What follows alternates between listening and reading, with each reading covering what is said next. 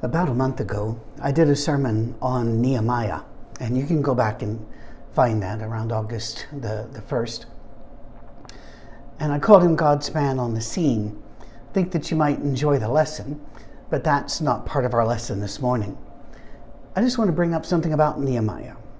He did what he did, he said, because he was concerned about the reputation of God. He wanted God to have a good reputation because God is good. But all of us have experienced Christians being not good. And some of us have then begun to question whether there is a God or whether God is good because of the way we see his children act. Now, none of us, anybody who's going to be paying attention to these Monday morning messages, none of us have any interest in degrading the reputation of God. All of us want to lift up the character of God. But what if one of the doctrines which Christians hold dear and then defend with all their might actually damages the reputation of God? Which are you going to let loose of first? God's pure and great character, or the doctrine you've held so dear? Now, there are so many places we could go, but we're going to use Numbers, the book of Numbers, as an illustration today. Specifically, we're going to take a look at Numbers 31, but we'll be referring to Numbers 25 as well. For those of you that don't know the makeup of the book of Numbers, the first few chapters just really get everything in order. And then the middle section is rather long about the times in the wilderness. And then the last bit is just about the very last days before they cross into the land of Canaan, the Jews that have been wandering for 40 years. We say wandering, but they were under God's guidance the whole time. Moses is about to die. This, in fact, will be Moses' last battle action. I don't believe he took any part of it, but it's one he authorized. Although in Numbers 25, it goes to great lengths to indicate, no, it wasn't Moses authorizing this. This was God. This was Jehovah, Yahweh, that was pushing this battle. In fact, sometimes it goes a bit over the top with that. There's even a phrase here that if we were to translate it literally is kind of like to avenge the avenging, which is a Hebrewism or Hebraism that just means, super avenging, but it's God's idea. It's God's idea. And whenever you start reading the story, you can see why the author of the book of Numbers is trying to say, hey, it wasn't Moses' idea. This is all on God. But the effect of that is to bring into question the goodness of God. I'll set it up. Back in Numbers 25, we find the Midianites had a lot of beautiful women. They were known for that. And these beautiful women had lured the Israelites away from pure worship into the highly sexualized and ritual prostitution and fertility rites of pagan gods. Well, God did not like that at all, of course, and so he launched a couple of major offenses to kill a whole bunch of Midian men. Already I'm a little troubled because it really, most of the books I read about this, and they're written by Christians trying to defend God. And it's basically, well, the Midianites had it coming. God had no choice. But I keep wondering, why don't the Israelite men have any responsibility here? Instead, it's, no, we got to kill those bad Midianites. Rather than Moses, Aaron, why are your men so untaught, so unfaithful, so weak, that they abandon God at the sight of a pretty girl? That's not really dealt with. No, it's kill the Midianites. And it's take revenge against them because of what they did in luring our people to paganism at Baal, at Baal of Baal. By the way, I always grew up calling him Baal, but I have been corrected by people who actually speak Hebrew and do it very well and teach it in universities, and they say it's Baal. So I'll let you call him what you want to. He's not a real god. So, but Baal of Peor is where this happened. And one of the punishers was this fierce fellow named Phinehas. And in chapter 25, he brutalized and just killed willy-nilly. But even more, he killed when and the phrasing here, I have read books, even this morning, just to review this. I went back and looked up several passages. The scripture says that an Israelite man, brought a Midianite woman to the tent of God. So to the tabernacle, although some people want to translate that to mean his own tent or his brother's tent, I think the majority will say it was God's tent. And Phinehas, acting on orders from God as a righteous man, grabbed a spear and rammed it through the man so hard it also went through the woman. And that this was blessed by God because that's what God wanted. Now, how do we make this mesh with Jesus? Well, people who insist that the Bible is inerrant, has 0 errors, and that it doesn't contain, but it is the actual words of God, that he spoke these words and they had to write down these words. They have to go through all kinds of somersaults and contortions here.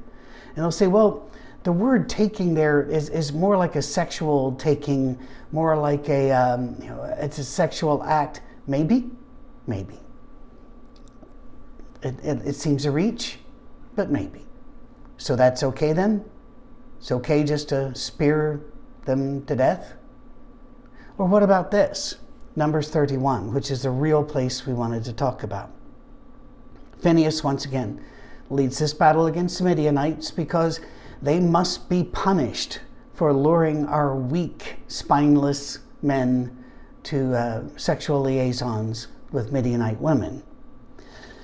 Again, it's a vengeance. It's avenging the avengers and avenging the avenging. So they got to grab special forces here. They don't send all of Israel. They get 1,000 from each tribe. Now, when I was a boy, I was really fascinated that they could get exact numbers like this. 1,000 from this tribe, 1,000 from this tribe. Please be aware that since then I've learned a lot, and I hope you have too.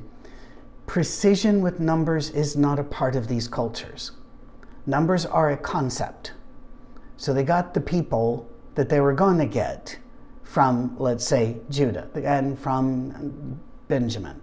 And you get the point. It just means they got them all that they were going to get. And so it's not 12,000 exactly. It's a concept. They're united. Israel is united because God demands that they go kill these people. And so they kill them. You start in chapter 31. The Lord said to Moses, so Moses didn't say, you take vengeance on the Midianites. And after that, Moses, you'll die. This is your last holy act. Although not technically, because the entire book of Deuteronomy is Moses saying goodbye. And a very long recapitulation of the law and who they are and their identity right before he dies. So anyway, so he sends Phinehas, son of Eleazar, the priest. Phinehas is a brutal and brutish individual here. Verse 7, they fought against Midian as the Lord commanded Moses and killed every man. Every man. Now that, again, not precision. So we can take some comfort in that because killed every man is basic cultural Semitic war talk. But they do give a list of people. Then they say they killed Balaam as well with a sword. You ready? The Israelites captured the Midianite women and children and took all the Midianite herds, flocks, goods as plunder. Wait a minute. Wasn't it the women that lured the men? But they're captured. Oh, wait till you see what happens next. They burned all the towns where the Midianites have settled, as well as all their camps. By the way, what did the children have to do with this? Is that okay then? Say, well, mom and dad tried to win over these people to their new religion, and so that we got to kill the kids now, or we got to enslave the kids. Do you see any way that this matches with not only Jesus, but think about books like Hosea, Micah, Nehemiah, Amos. This doesn't fit. They took them all, they brought the captives, spoil and plunder. They bring them before Moses, Eleazar the priest, all the leaders, and Moses is very angry with the officers of the army. Why have you allowed the women to live? I want to ask you, in what universe is it just to go kill all the men, women, and children? How can you gel that with anything Jesus said? Now, because of stark things like this, there are people that say, well, the God of the Old Testament is different than the God of the New Testament. Rubbish. What we have to do is let loose of our insistence on a doctrine of inerrancy where everything is perfectly out of God's mouth onto the paper. Let's all ignore all of the tens of thousands of variants, most of which are very minor, to be honest. But let's ignore all that. These are God's words on the paper, and every one of them is absolutely 100% historically, scientifically, and theologically, and philosophically accurate. If you hold that, you create a barrier between people and Jesus. You are defending your doctrine at the cost of the character of God. I don't think that's a good trade. I think if we start with the character of God, then we can look at this and say, one, it may have happened or may not have happened. Two, if it did happen, it was horrific and wrong and immoral. Because it gets worse. Oh, you didn't know it could get worse? Oh, it gets worse. He says, why did you allow them to live? They're the ones who followed Balaam's advice and were the means of turning Israelite men away from the Lord at what happened at Peor. Oh my goodness. So once again, it's not the men's fault. Poor men. Those women were just dressed like that. They were asking for it. That's what you see what I'm saying? That's horrible. Oh, it gets worse. Now, verse 17. Kill all the boys. I have 5 grandchildren, 4 of which are boys. I cannot imagine God saying, Patrick was such a sinner. Kill him. Can you? Can you imagine Jesus saying that in a Sermon on the Mount somewhere? Then it goes further. Yeah. Kill every woman who slept with a man. And just when you think it can't get worse, but save for yourself every girl who's never slept with a man. You get to keep the virgins. Have some fun. And that's exactly what they did. One of the commentaries I read this morning to refresh my, make sure I had it right, but also it refreshed my anger, frankly, said, now, these stories raise questions about morality. The only way to understand such a ghastly command is to indicate what was at stake. In other words, we have to keep these people pure before they go into Canaan. Well, God knows, you know, and everybody that read the Bible knows they didn't stay pure in Canaan. That's not it. We have to keep them safe so that Jesus can be born through this line. I get that. That's a good argument, but not for this. Because, again, hold your own people responsible for their own decisions. You can't say the Midianites made me. You can't do the Adam and Eve thing where Adam goes, you made her, and she lured me off, but, the ultimate cause is going to have to be you, God. No.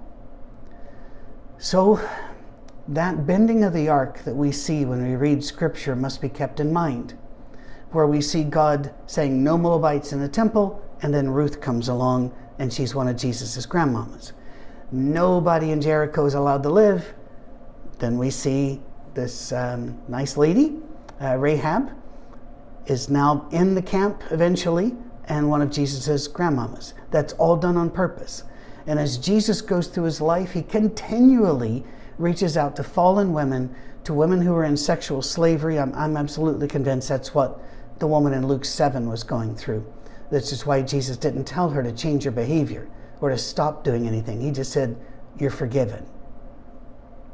He didn't say, Phineas, grab a spear, run them through in church. He didn't say, kill all the boys, round up the virgins for yourself, though. The Old Testament and the New Testament were written by human beings. And yes, there's a lot of inspiration by God here, and there's a lot of leading by God. But the Bible does tell us, handle those scriptures correctly, rightly divide them.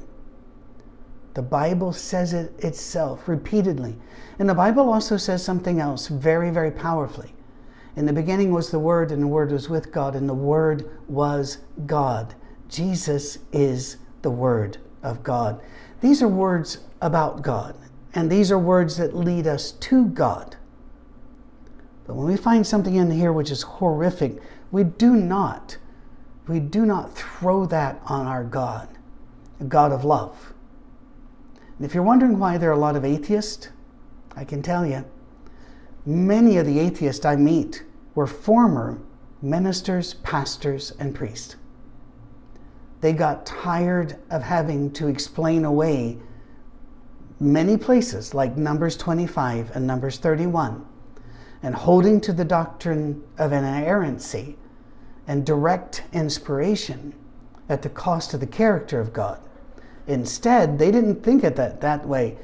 They really believed the Bible tells us about God and it's one unit, and therefore God wanted them to kill the boys and take the virgins. They don't want to serve a God like that.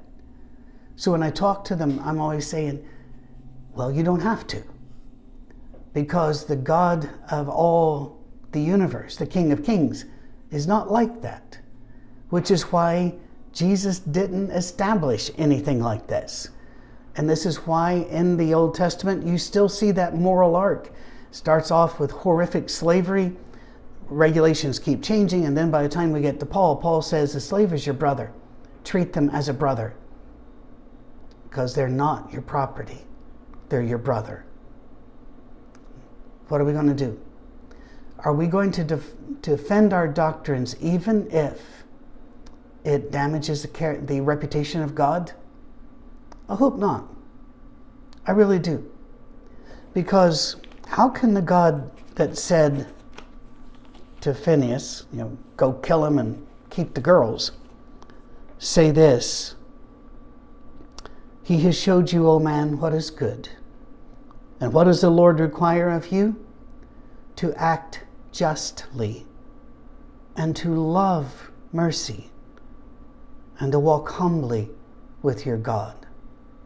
Let us be concerned about the reputation of the character of God, so that we rightly divide these words, and we see them in their context, and we see them for what they are.